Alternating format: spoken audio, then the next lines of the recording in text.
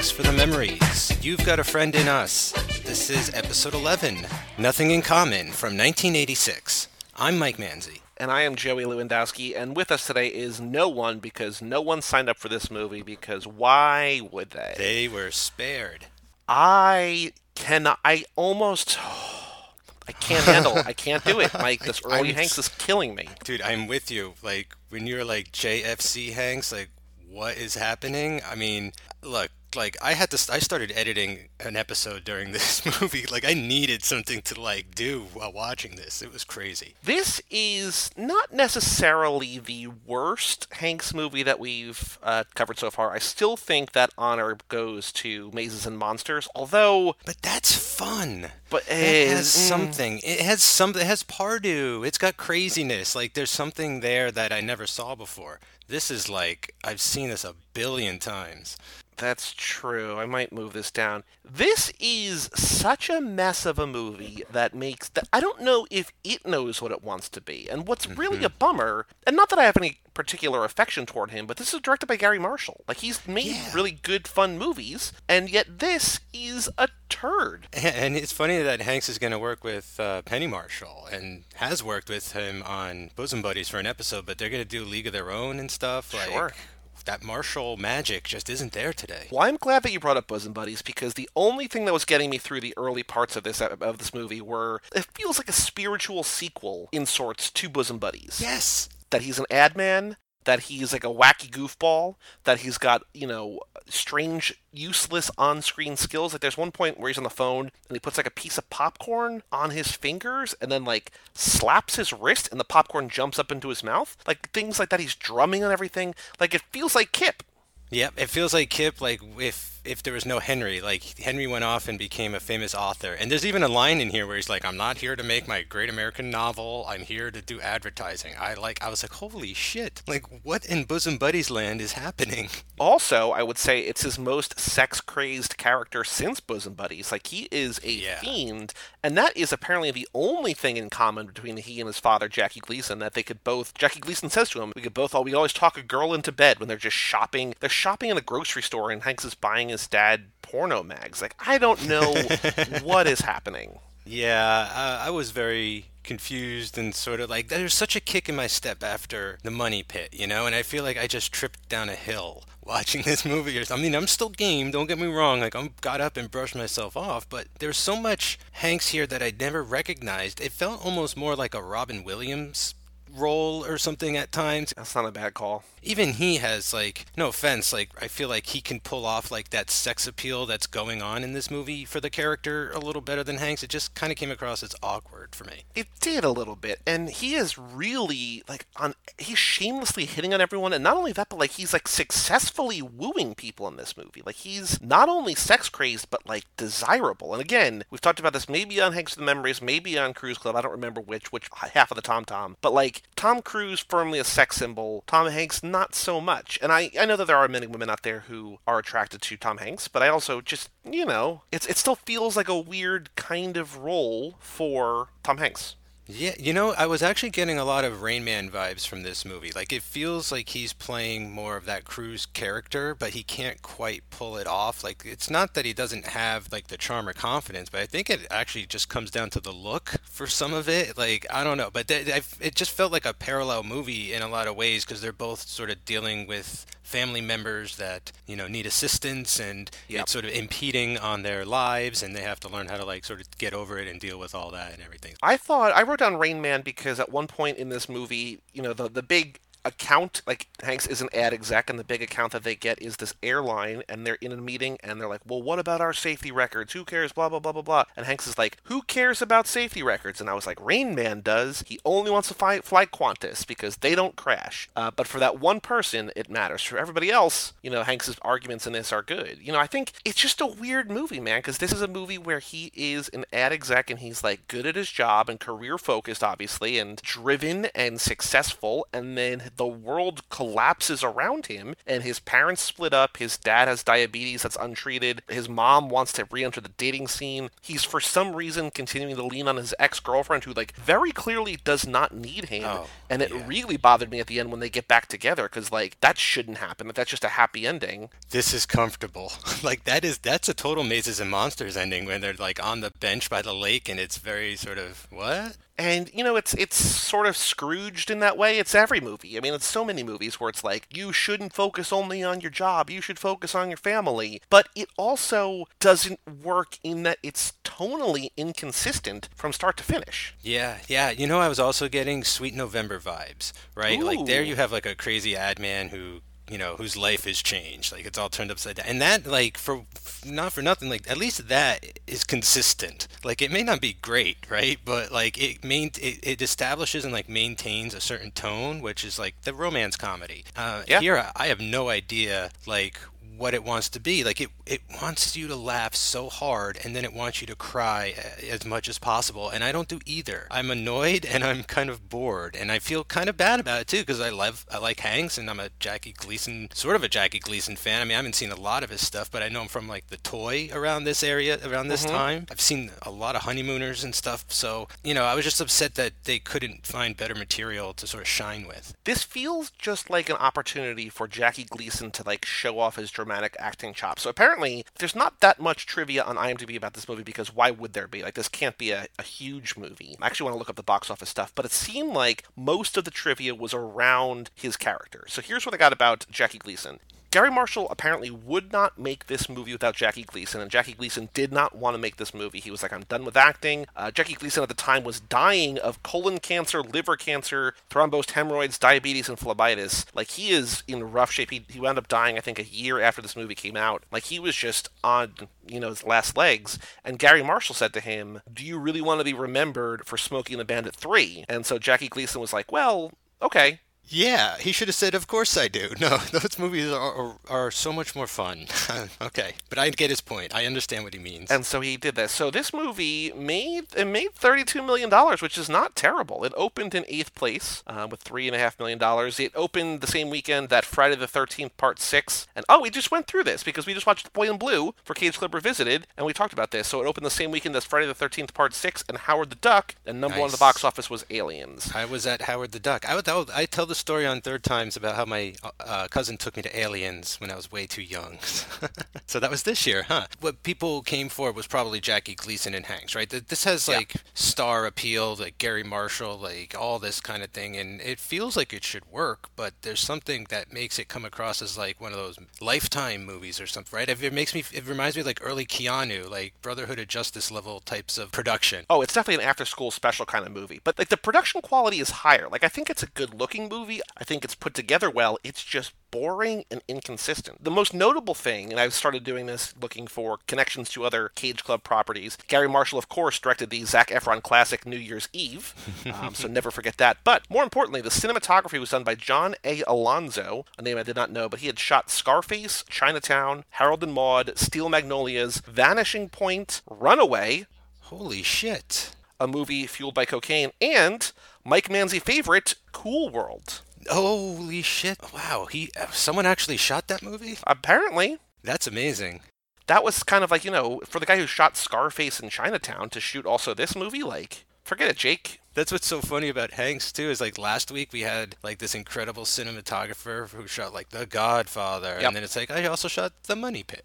Yep. It's weird, man. I don't know. The only other trivia that I have, so I can get out as part of my notes, is that John Goodman was considered for the Tom Hanks role, and I think that would have worked well too. Although I don't know that sex appeal. I don't know. That would have been sort of strange there too. Yeah, but it would have looked like Jackie Gleason's son a little more, right? Like Hanks and Gleason, I don't get like a familial relation or between or even the woman who's playing his mother. Like I don't pick No. up that like any of them are together with each other. The one comparison or connection I got like that was that his ex-girlfriend, who he eventually winds up getting back with, the guy that she's dating, I guess, or sleeping with, or whatever, when Hank shows up drunk in the middle of the night, like, down in his luck, he looks like Tom Hanks. Like, he's just got that curly, short brown hair and just feels like she's got a type. And I don't know if that's intentional or not. Well, he's got a type too, Hanks. Like she's another, tall blonde, right? Like we've got that with Sunny, with Madison. Like Hmm. I feel like we've had that a lot down the even in One Red Shoe. I believe the love interest was a blonde, so Well, I mean, he's with Celia Ward for most of this movie, who's beautiful it's and like gorgeous. Yeah. composed and everything. And I actually like their meet. Like I like how Oh yeah, me too. like the reveal that she's the daughter of the big account and is actually, money bucks and all that kind of thing. So There is some weird gender politics here at play, which actually reminded me of Austin's comment on our cocktail episode over on Cruise Club, where remember at the end of Cocktail where Cruise is like, I hope if the baby's a boy, he takes over the business, and I hope if the baby's a girl, she marries a good man. It's like, what? And then here, it's the reverse, but also almost as troubling, where we're talking because the dad is the owner of the airline, or Celia Ward's dad is the owner of the airline, and Celia Ward is this, like, rising star in the corporate world. And he's like, I raised her to be a CEO. I raised her like a man. And I was just like, what? I mean, I know it's the 80s, but what? and not only the 80s, but that character, probably born in like the 30s and stuff, right? So Yeah. like raised in the late 40s and 50s. So like, yeah, that was just brainwashed growing up and stuff and all that. But I know we're still trying to shake that. But Yeah. So, what was your favorite part? If you had to pick a favorite part, what was your favorite part of Nothing in Common? this is tough. Like, I don't want to say like this is a terrible movie. I just didn't really Oh, it's a enjoy terrible it. movie. Okay, it's a terrible movie, but I'm trying not to be like too mean toward it. But like, I was just shocked how much I just did not like this. Like right from the jump. It's just boring. I think my favorite part turned out to be kind of like it's kind of a joke, but like whatever. Like the idea, like it almost drove me mad. I started laughing so fucking hard, you're never gonna believe it. But there is an actual song in this movie called "Nothing in Common." It's a theme song. It's the damn theme song, and it came on, and I was like, no, no. Like, Yeah. why are they doing it with this movie? And then there's like more montage in this than Rocky 4. That was insane. I think that's my second favorite part is like, oh, we're just gonna like take this full scene and play music over it and chop it down a little bit, but you're still gonna see their mouths move. That they're, Yeah. I was like, wait a second, the ball's on Gary Marshall right now. So, it's either the song or the overuse of montage. The montage, that one montage in the middle, is where he's doing that useless popcorn skill, I think. And also, right before that montage, there's a great moment where Hanks gives his mom a puppy, but it's the way that he Oh just yeah. pulls it out of his bag. He's just like, oh, I got one other thing. Oh, it's a puppy. It's just like, what? I loved it. It didn't make really any sense, but I loved it. My favorite moment is just about everything that Hector Elizondo did, because I think he's killing it in this movie. I think Celia Ward's great. I think Hanks can be good in this. I think Hector Elizondo. Actually, across the board, I feel like for the most part, the actors are all doing well. Maybe the parents, maybe Jackie Gleason and maybe Hanks's mom are stumbling a little bit, but I think that's more so because they don't know like what is going on. But Hector Elizondo as his boss, who is both good at his job but also like desperately trying to find a way to cover up his male pattern baldness, I love. Also, wild story about my hair blindness. He looks like Dan Castellaneta does now, where it's a bald head and goatee and stuff. And I was trying to figure out who Dan Castellaneta, aka Homer Simpson, was in this movie. And I was like, is that him? And I was like, no, that's not him. But like my hair blindness, which normally happens because of hair, it was in a situation where I had no hair that it struck, and I've never had that happen before. This is a wild turn of events. That's great. Yeah, I loved Hector Elizondo. I like that he's like second build too and everything. Because he's normally just like an extra. He's in all of Gary Marshall's movies, but he's usually like a small part, right? Like he's not usually like the star. No, no, and he's not the star here. He's a solid supporting player here. But what I love about his character is like he's Hanks's boss, and Hanks at the end like kind of fucks up royally, right? Oh Like yeah, tanks the whole account at the end, and his boss comes in and he's like, don't worry about it. It's not the end of the world. I was like, holy shit, that's yep. awesome. Like usually the boss comes in and like chews him out and he gets fired or he yells at him and he's like one more screw up. And he comes and it's just like he's such a nice like nurturing boss and Yep. everything, and Hanks has actually been quite supportive of him getting a rug and all that kind of thing and everything. So they did have a very nice relationship. I was very surprised it was in this movie. You know what actually really surprised me about this movie is that for a client that is so family focused, like the entire ad campaign that they do is like the airline that brings families together, right? They're filming this commercial about grandma visiting mom, visiting whatever. Toretto Airlines bringing family together.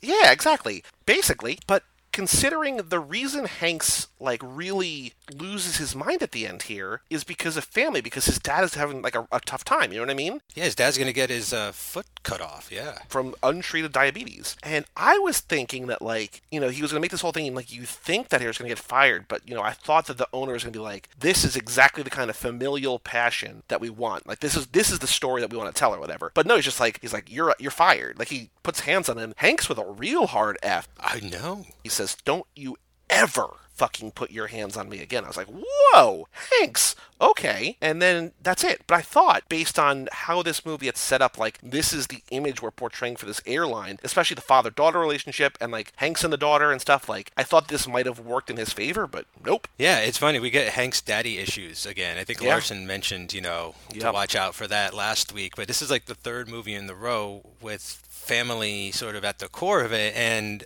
it's weird, like at the end there, you're right, like it just goes to show like they're not about family, they're liars or whatever, they're into the money and stuff. And because like she's the guy's only daughter, like there's no other brothers, or like he doesn't have like a big family. I don't even think we meet the mother or any of that kind of thing. And so like it's kind of interesting thinking about it now, how they were using that family facade just to like, they didn't believe in it, but Hanks really does by the end. But I definitely I just got to say, like, we find out that like Hanks looks at his dad's foot without his shoe on, and then like the last 30 minutes suddenly change into like, diabetes awareness movie and everything. And like I'm not like against that or anything, but it's just crazy how the movie was like, oh, finally found its focus with 30 minutes remaining, and then like, with that boardroom scene, it all tried to come bring everything together, just not very successfully. Well, the weird thing is that the movie's description, the actual plot summary, is that on his way up the corporate ladder, David Basner confronts his greatest challenge, his father. And like the poster, all the marketing is like Hanks against Gleason. Like the two of these guys are going to be butting heads, but they need to find a way to get together or whatever and sort of coexist. It's not until an hour into this movie's also 2 hours long. It's a solid 2 hours long. It's not until an hour into this movie that Hanks' dad, that Jackie Gleason calls and is like, I need your help. You need to take care of me. I was like, what was the first hour of this movie about? How was the first hour, which I like more than the second hour, don't get me wrong, but why is that an hour long before the actual, like, why is that not the break into two? Why is that not 25 minutes in? Dude, it's super unbalanced. Like, they try to do a thing where we're going to cut back between Hanks at his job doing successful and then Gleason at his job failing and eventually getting fired. And I just thought it was very uncomfortable that he sells children's clothing and he's like this 79-year-old man like walking around playgrounds like patting kids on the, I don't know, I just got a creepy vibe from that whole thing. I don't know why it needed to be that. Right. But I thought that we were going to cut back and forth a lot more because like we spend so much time with Hanks, and then when we go to Gleason it's like, I'm getting a divorce. It's like, what? And then we spend so much time with Hanks, and then it's back to Gleason. He's like, I got fired today, I'm canned. And it's like, wait, what? And then we spend all this time with Hanks, and finally he has to move in with his dad and stuff, and it's like, okay, it's been an hour, but like we really could have cut this down a lot, I feel. Oh, absolutely. I don't want to say too much Hanks, but I think there's too much Hanks. I think there's too much, like, feel-good movie. Because, like, it's clear that the movie and that, at least, the screenwriter or Gary Marshall or whoever's vision for what this movie is not to be a feel-good movie. And I feel like there's just too much of that up front. Like, it lulls you into this false sense of security. It's like, you're here because you might have seen The Money Pit earlier this year. You saw Splash. You saw, these goofy movies with Tom Hanks as this lovable lead. Here's a movie that, like, we're going to sell you on this, and then, just kidding, drama. Diabetes. It's like, what? Yeah, and it also feels like it doesn't have the confidence in Hanks maybe to be a straight drama, right? Like, he's such an annoying character in this movie. Like, everything's a fucking joke. And, like, I feel like that one secretary who he just bothers, and he's bothering in the closing credits and did you watch that part at all where they have, like, extra footage? There's, like, the one lady who works there that just isn't standing for any of his crap, and I feel like that. That's me. Oh, yeah.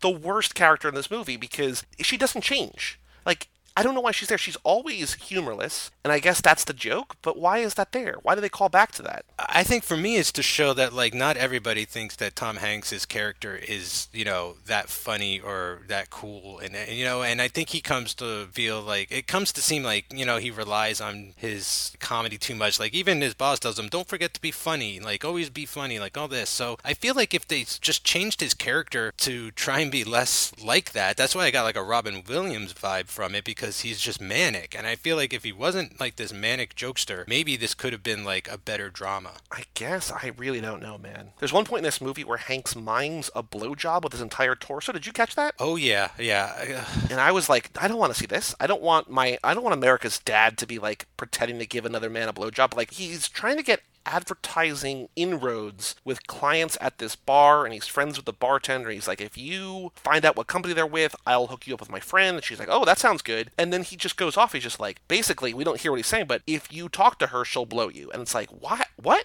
And this is a PG rated movie that also has that and also has Hanks drop the hard F later. Like it just, Yeah. I don't understand. Yeah, that's what I mean when I was like, I don't recognize this Hanks. Like, this doesn't feel like last week's Hanks or one or Hanks to come or anything. Like the hard F really threw me. Like when we're introduced to him and he's like under the covers with this girl and then they pull out and it turns out he's like banging a stewardess like mid-flight. Which I loved. I did love that.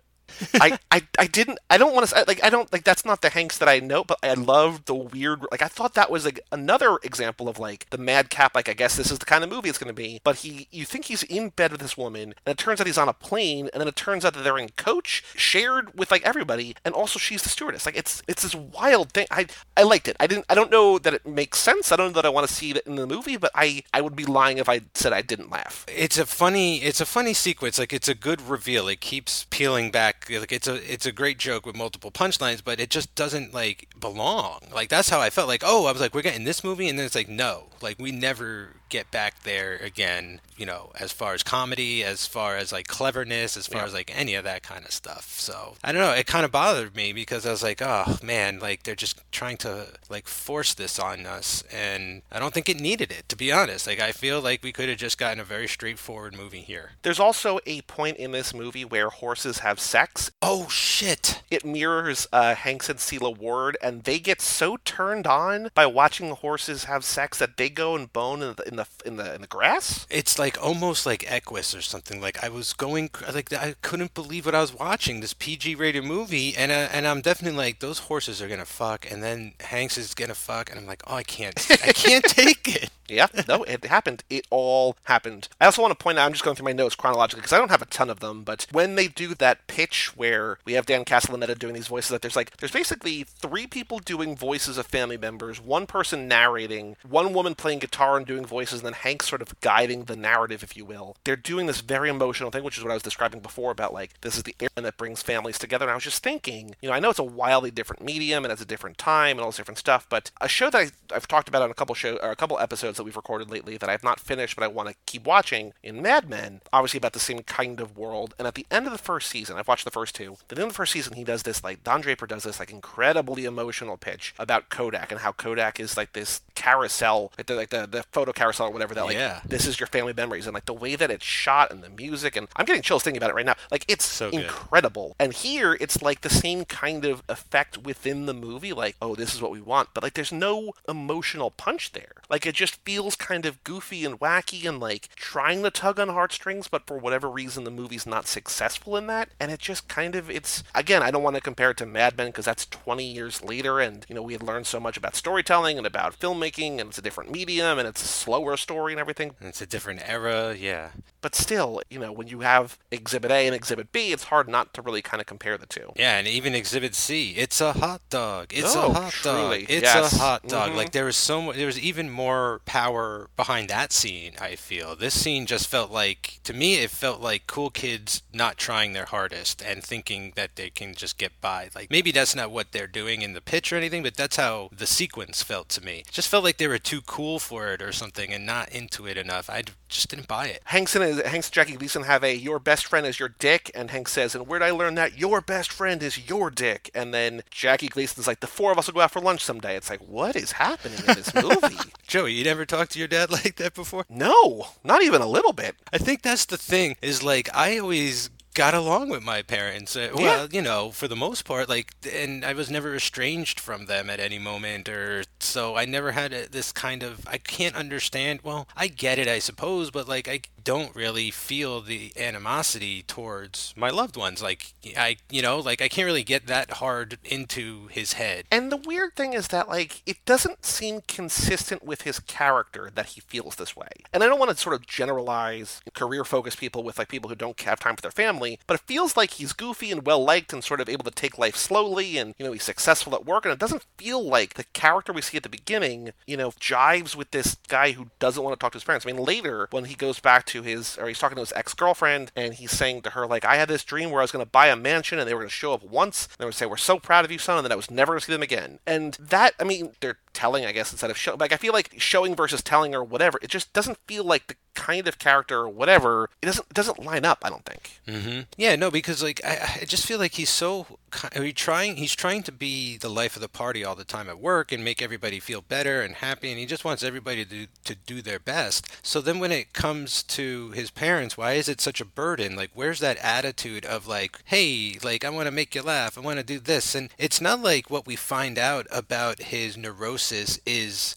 really that like damaging or deep. Like, I don't want to sort of like say that it's nothing, like we come to find out, and in a very disturbing scene, that Jackie Gleason refers to his mother as frigid. She had never been with anybody before their marriage, and so he goes out and like cheats on her in order to like get his pleasure and stuff. Sure. And that's terrible and everything, but it's not like he continually forced himself upon Hanks's mom night after night. You know what I'm saying? Like, it could be so much darker. Like, I feel like the movie sort of messed up in that regard. Is like, you needed this to be like Hanks was maybe beaten as a kid as well. Like, they needed to stack that deck a little more. It just seems like an emotionless, like a loveless marriage, because she's like, he never kissed me. Like, because the guy that she went on a date with that she's kind of losing her mind about or whatever, he kissed her, and she's like, I don't know how to react because your father doesn't kiss me. It's just like, oh, like that. Okay. I think that's a justifiable concern and something that you would be freaked out about, but it feels like for the levels of this movie, like you're saying, like the levels of what this movie is insinuating, this how broken this relationship is, kind of needs to be a little bit more. It feels like it's just dysfunctional as opposed to broken. The only other note that I have is that at the end of the movie, or toward the end of the movie, where Hanks is like sleeping on his couch and Hector Elizondo comes in, he's like, go away. He's like, oh, you're the boss, I gotta talk to you or whatever. And they're talking about family and stuff like that. And Hanks says to him that he hears Elizondo is the perfect son. And then Hector Elizondo says, no, I hear there's only one of those. And I was like, are they talking about Jesus?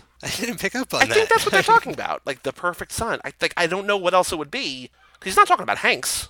They can't be talking about Hanks. He No. can't. He can't be like, no, you're the perfect son. Like, that's not. That doesn't feel like that's what they're getting across. But there's never any prior reference to anything religious really in this movie. Nope. I don't know. It is wild. Okay, out of all the things that we've said that we do not like about this movie, is there one in particular that stands out as your least favorite moment? Oh, jeez.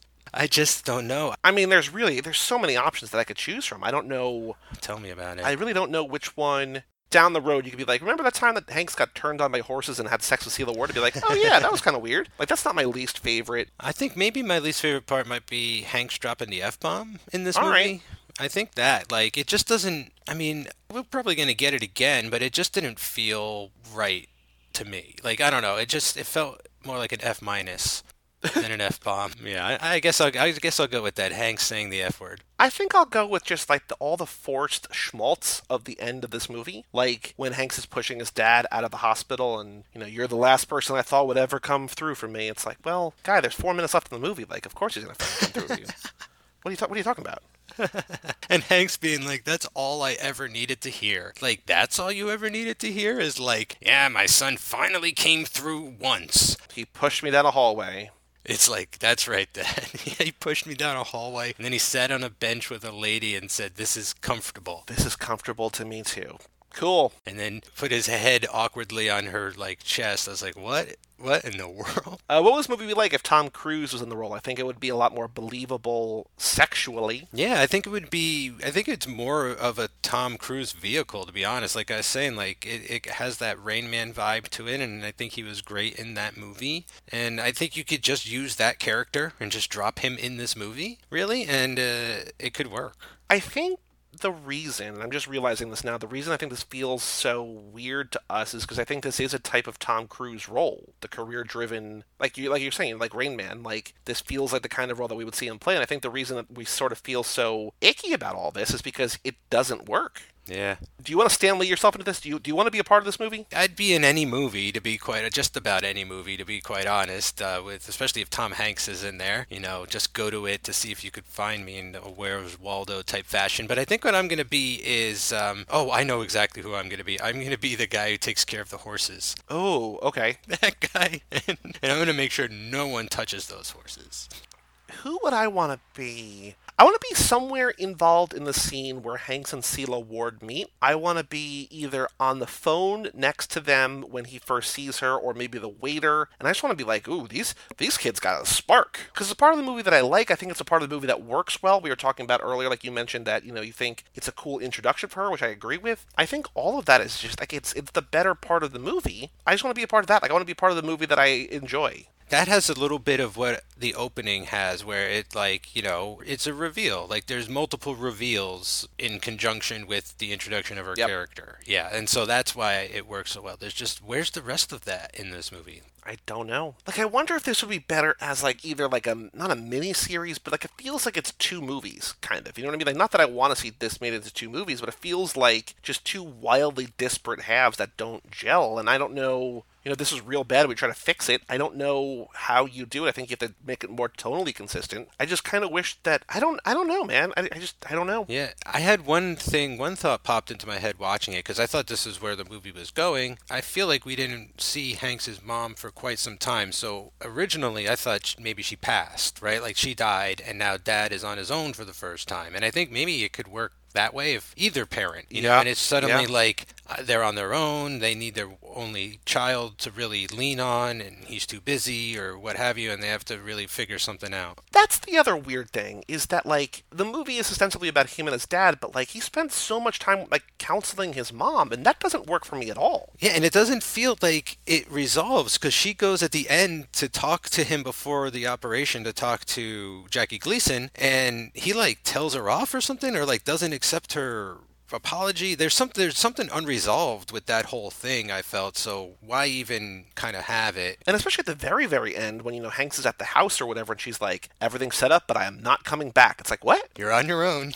Good And it's luck. like, all right. Okay. Does Tom Hanks in this movie do anything to put him on the road to becoming America's dad? I'm going to read a Bible verse to you that I've been thinking about. Whoa, here we go, talking about Jesus. Well, that's why I thought about it. Okay. But when that which is perfect has come, then that which is in part will be done away. When I was a child, I spoke as a child, I understood as a child, I thought as a child. But when I became a man, I put away childish things. For now we see in a mirror darkly, but then face to face. Scott Aukerman quotes that from time to time on Comedy Bang Bang and Freedom and stuff like that. I was wondering why that's like my most heard Bible quote. Sure. I want to say no, because it's not the Hanks that we know at all, but I kind of feel like this is the movie where he's like, I need to put childish things away. I need to become America's dad. That's interesting. Like, I definitely was gonna say yes, but not until the very end when he sort of becomes, the son that takes care of the dad, and like now he's gonna be the dad. It feels weird in a way, like now I have become my father's father or something like that, where he's the caretaker. But I like that take too, Joey, because it's like I'm Tom Hanks. I can't just be Mr. Comedy all the time. Like I have to at least, dip my toe in there. Even though he sort of sank instead of swam in this particular role, like he does have it in him. I think there's a few. He did make a splash. He did make a splash after all, yes. Even though I don't think this movie works, he has a few moments that come through that I'm like, okay, like he has the chops. This just isn't the material. Yeah, very, very true. All right, it is time now. Unless do you have any other thoughts about Nothing in Common before we get to the award ceremony? I do not. All right, worst film for sure. Nothing in Common. Yeah. Mm-hmm. Worst role. Ooh. Well, we have nothing nominated right now for worst role or best role. No shit. We don't have anything nominated for that. I don't know. Yeah, I mean it's pretty bad. He is very annoying in this one. I didn't like that about him. I'll put it in there. Best fight. It's not really a fist fight. He's got a couple of vocal arguments with his dad with Jackie Gleason, but no. Best dance scene, no. Party scene, no. Best Hank's outfit, no. Best death, he doesn't die. Best line, no. What was the line about his dick again? You should talk. Your best friend is your dick. And where did I learn that? Your best friend is your dick. That's great. The four of us will go out to lunch someday. Well, that could be best freak out. I'm okay putting that there. I mean, that was a line in a Gary Marshall movie, so. Best soundtrack/theme, I'm going to put it down Nothing in Common. What? Really? Just theme song. We'll probably take it off. We might not even have this category. We got to put a Spotify list together, my man. Like, this is getting nuts. Best love story, no. Worst love story, we could do worst love story. Oh, with the X. Yeah, which is, what's her name? Donna Mildred Martin? And then most badass role, no. Or then best non-Hanks actor, male or female, gonna say no. Nay, sorry, Jackie Gleason. Sorry. So we have 5 nominations. Worst film, worst role, best freak out. I'm going to take off best soundtrack theme. I don't want to nominate this for that. And worst love story. So worst film, worst role, worst love story, and best freak out. For the Woodies, whenever they come in 2020 or 2021. The next Hanks movie we're doing is another one with no guest because it's another one that I've never heard of before. The next one is Every Time We Say Goodbye, also from 1986. No, it sounds like a song title, though. Sounds like we're definitely getting a theme song. I think you're right there. I mean, oh man, I can't take much more of like this kind of stuff. Like I just... Well, so let's see here. So looking ahead, Every Time We Say Goodbye, I don't know. Dragnet, I sort of have a sense of what that's going to be. I haven't seen it. Thank goodness we got Dragnet in there. Okay. That's like a refill station. And then after that is Big, Punchline, The Burbs, Turner and Hooch, Joe vs. Volcano, Bonfire of the Vanities, Radio Flyer, League of Their Own, Sleepless in Seattle, Philadelphia. Like, we are a few away from, like, a stretch where it's, like, known quantities, known properties. All right, that made me feel a lot better, Joey. I really hope so, because this is unsustainable, what we are doing right now. No, this was such a kick in the nuts after The Money Pit. Yeah? Man, oh man. Any last thoughts about Nothing in Common before we close up shop? Yeah, I think we could agree, Jeff. We could put this one to bed for a while. Well, for all things Hanks from the Memories and our other sort of sister podcast, Cruise Club, you can go to cageclub.me, facebook.com/cageclub, or at cageclubpod on Twitter and Instagram. Email us, hanks@cageclub.me. Check out our Patreon page and our Threadless shop, both of which you can find from cageclub.me. And come back next week for Born on the 4th of July on Cruise Club. So check that one out next week as we're off, as we stagger these releases every other week. I'm Joey Lewandowski. And I'm Mike Manzi. And we'll see you in 2 weeks for Every Time We Say Goodbye, right here on Hanks for the Memory.